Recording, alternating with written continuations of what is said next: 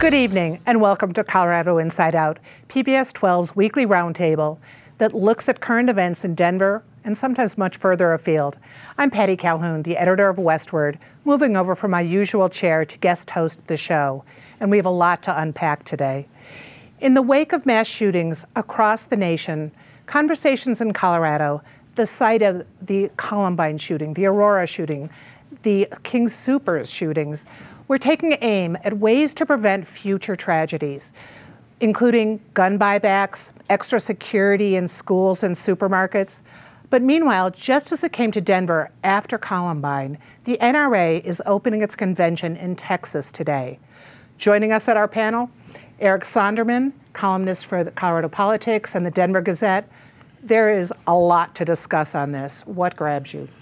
A lot grabs me. I think first, by way of preface, I saw last week's show, which was your all-female show, so it is nice to be the token male on the panel today to represent that voice, which has been so underrepresented in our society for so long.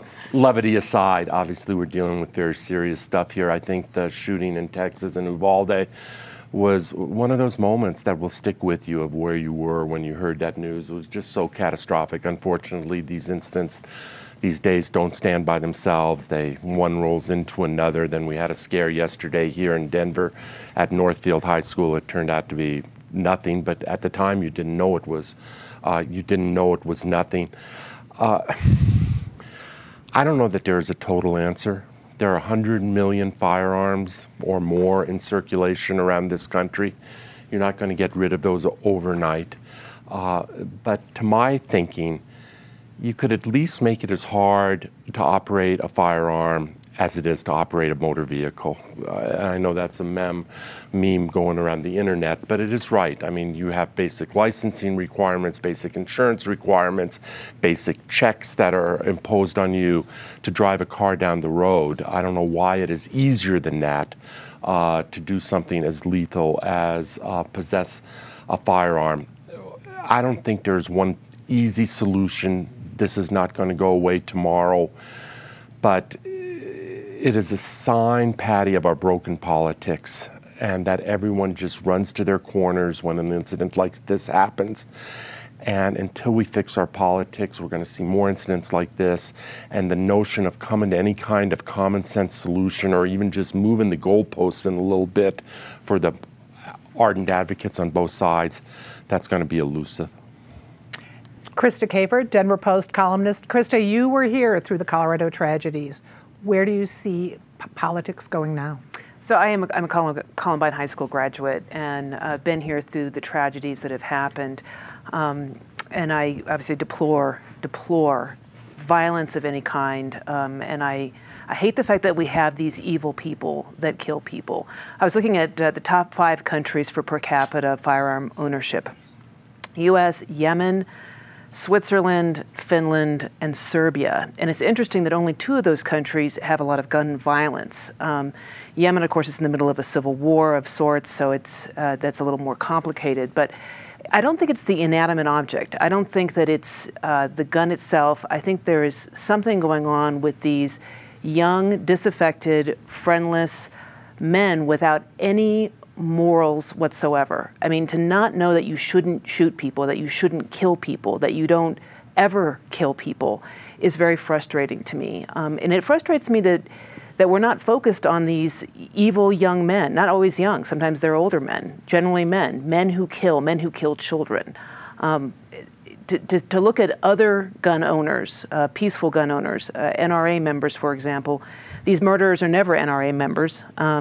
But there are peaceful gun owners out there, and to blame them or to blame the object for the crimes of the murderers, it's a little like blaming cancer patients who use fentanyl for pain relief and blaming the ODs and the dealing and the dealers and the deaths for abuse of fentanyl on those cancer patients. And so I think we have to separate lawful gun owners and their right to bear arms from the evil people who think that they can use guns or really any kind of weapon or even a car to kill another human being.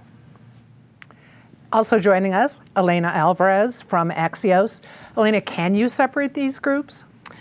Oh, I think that's a really complicated question, as you've touched on. And I think the bottom line really here is that when it comes to classroom safety, Colorado school safety officials are essentially acknowledging that this problem is not going away.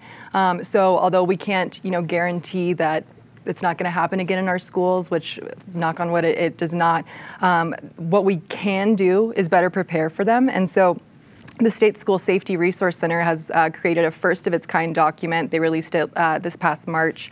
It's a 30-plus page list of guidelines that essentially are created to help schools better prepare for emergencies. And it's crafted by school security experts, mental health providers, first responders. It's really, really detailed, thorough, and it talks about how you prepare, also how you respond.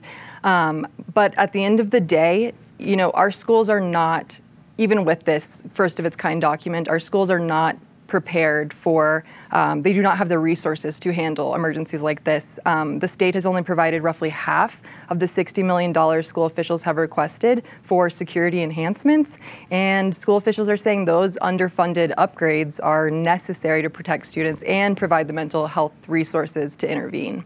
And those are really good stories in Axios today. So if you're not reading it, do. Also joining us today, and recently out of George Washington, is Kalina Kulig. And you are currently a Community Advisory Board of the STAR program. Also watch her TED Talk on policing alternatives. What part would you like to discuss? Certainly school safety. You just graduated. Of course. I think we need to move forward with smart policies.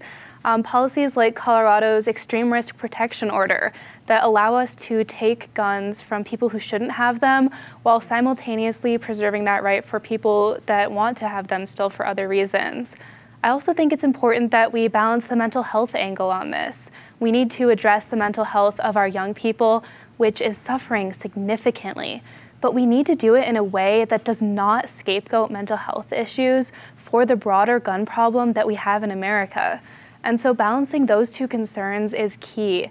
And a lot of it is going to be not retreating to our ideologies and looking towards what works and what we can implement in the future.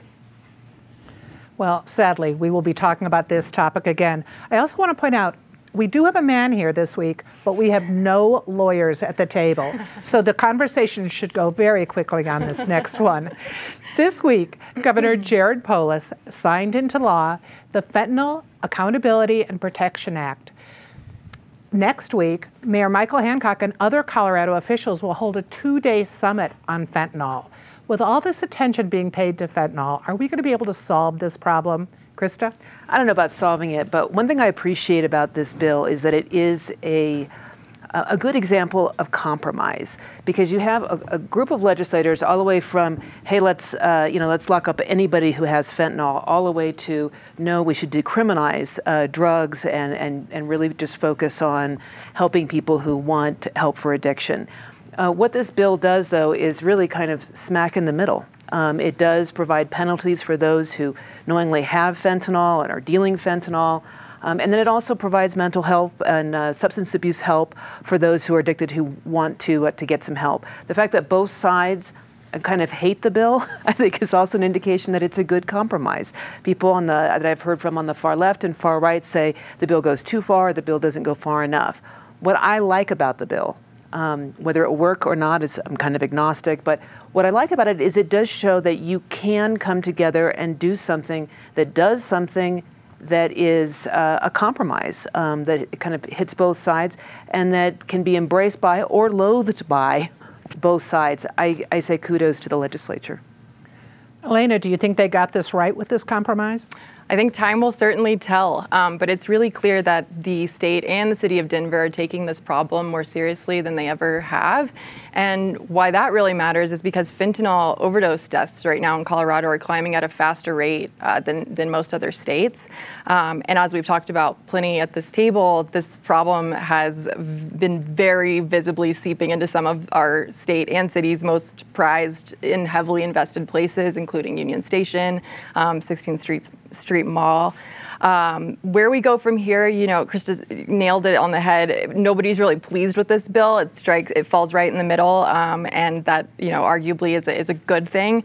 But at the end of the day, state leaders' vision for a path forward remains pretty divided on this issue. We have, people who want harsher penalties. We've got Republicans, law enforcement falling in that camp. We have Democrat service providers saying criminalizing addiction will never work. But the bottom line is this problem has gotten so bad. It is affecting all Coloradans, especially those struggling with addiction. And right now, it's only appearing to get worse. So taking action, I would say it's a good thing. It's a step in the right direction. Kalina, do you think they came up with a good compromise on this one? I do, and I really do agree that struggles with addiction are not to be taken lightly.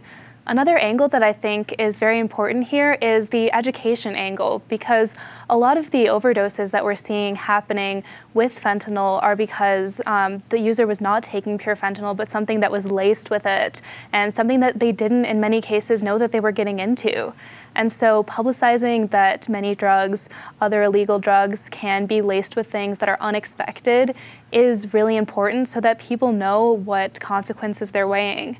Another important side of the educational angle is to teach people how to recognize an overdose, to catch it early on in case they have a loved one that may ever be in that situation. And if that happens, we want them to be able to get help, whether they are the loved one or whether they see somebody who might be going towards an overdose, or even if they're actively in one. We need those people to be reaching out and getting help, and that starts with teaching people how to make that first step.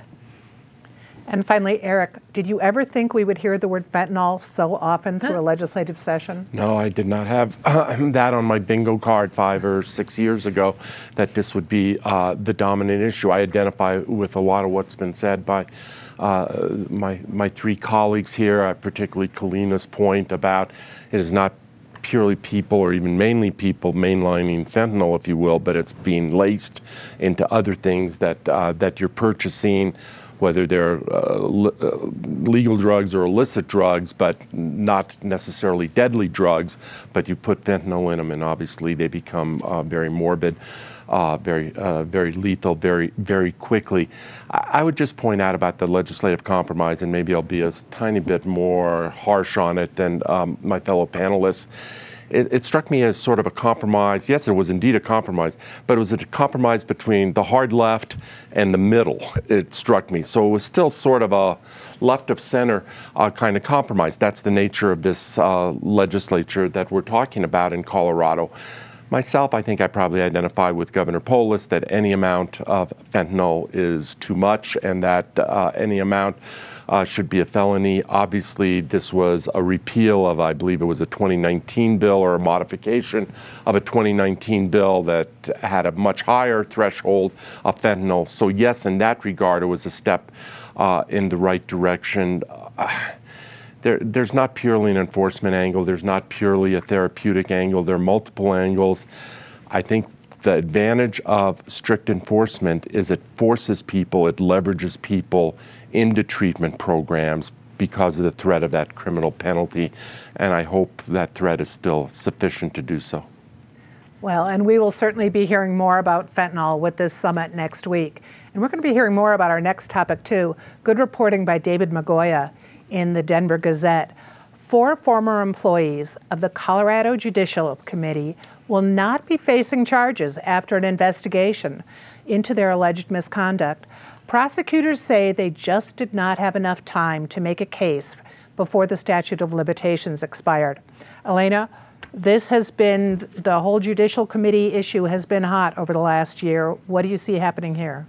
I think this whole debacle really underscores the importance of the bipartisan bill that passed this legislative session, it's aimed at reforming the state's judicial discipline system and bolstering the state's ability to investigate these kinds of judicial misconduct claims like this.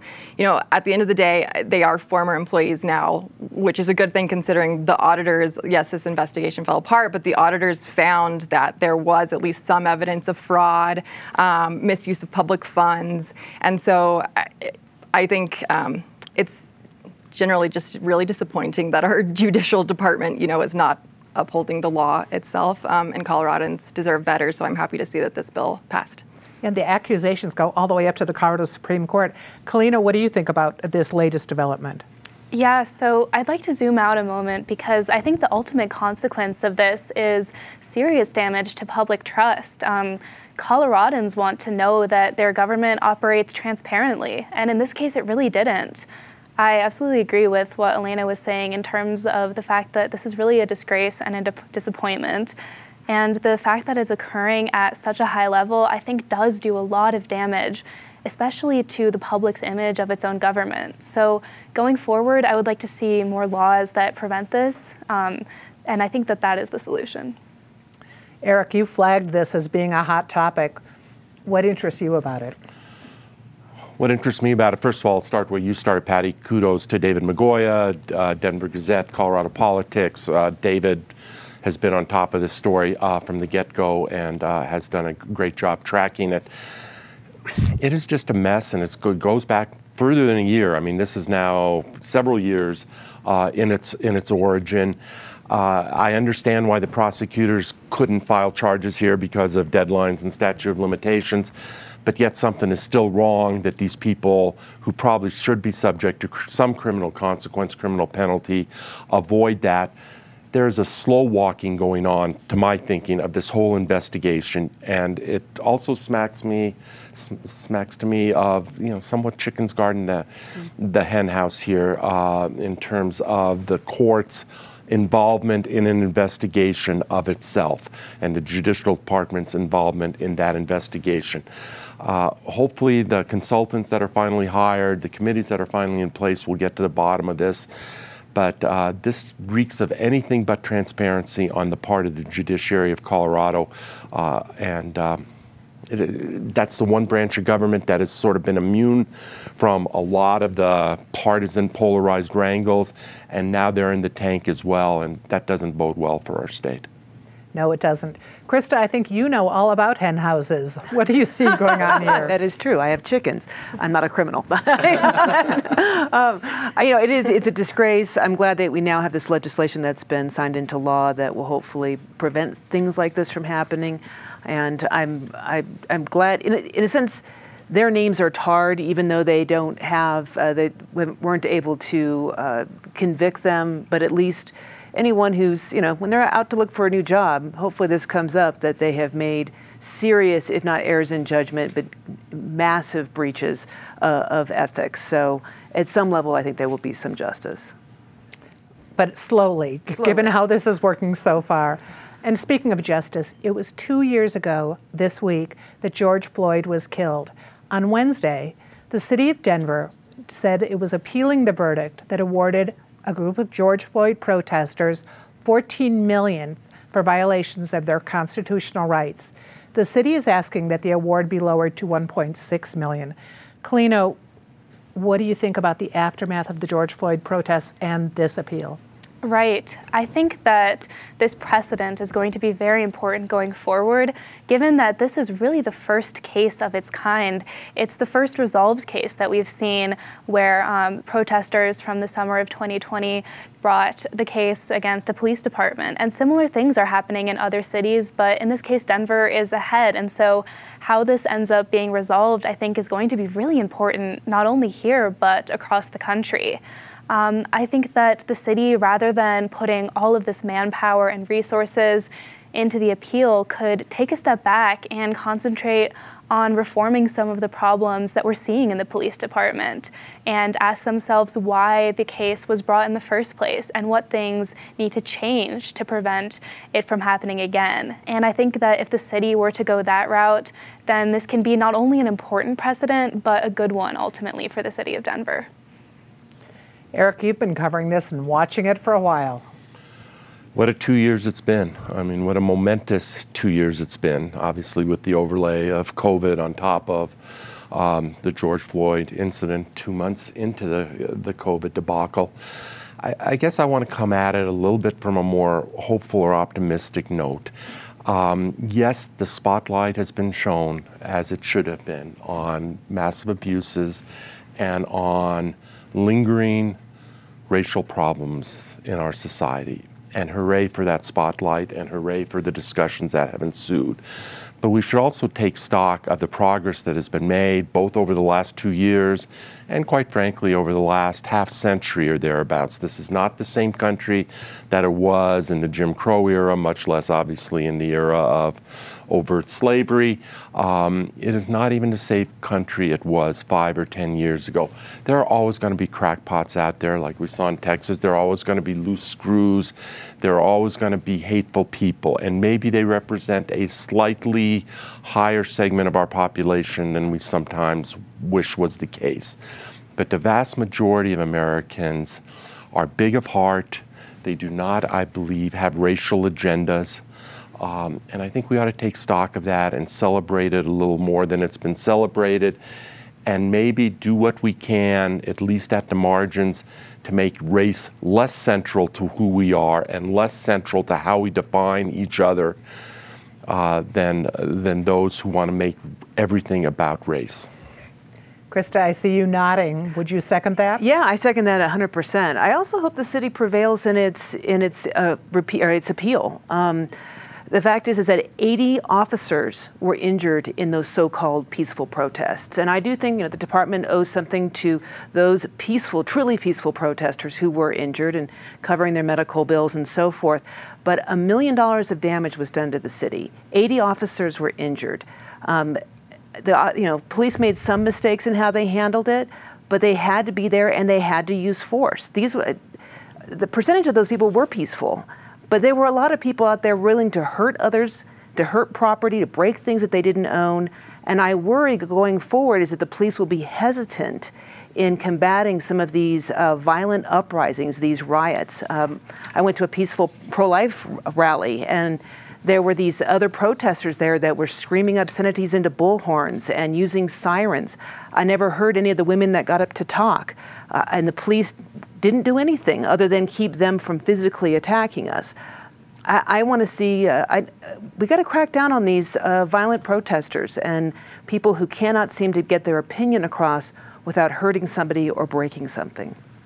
Elena, is it possible to actually have free speech and protests that don't cause trouble? I'd like to hope so. Absolutely. I pray so. I think, the city really is going to, just going back to this case, the city's really going to have to meet a high legal standard to get this overturned, just talking to attorneys that we have for this story. And as Kalina said, it's going to have major national implications. It will also affect other other lawsuits that are already filed and expected to be filed by the end of this week, including one that was filed last week with 12 more new protesters. And so I think the city has a lot on its plate, but all of this kind of boils down to protesters not necessarily seeing those damages, their compensation for years to come, because all of these cases are going to be tied in legal limbo for a while. And we'll be talking about them probably next week. But now it's time for our favorite part, Disgrace of the Week. There have been plenty, Eric. There have been plenty. We've covered them, a few of them on the show. Governor Polis is very fond these days of talking about, quote unquote, saving people money. It's become his mantra. It's become his drumbeat. You and Patty, you and I have often exchanged the emails that his office sends out with these endless subject lines about saving people money. There's one specific example here. There was legislation to put more money into PARA, money that was not given to PARA per the state's commitment during the first year of the pandemic, when obviously the state's coffers were weak.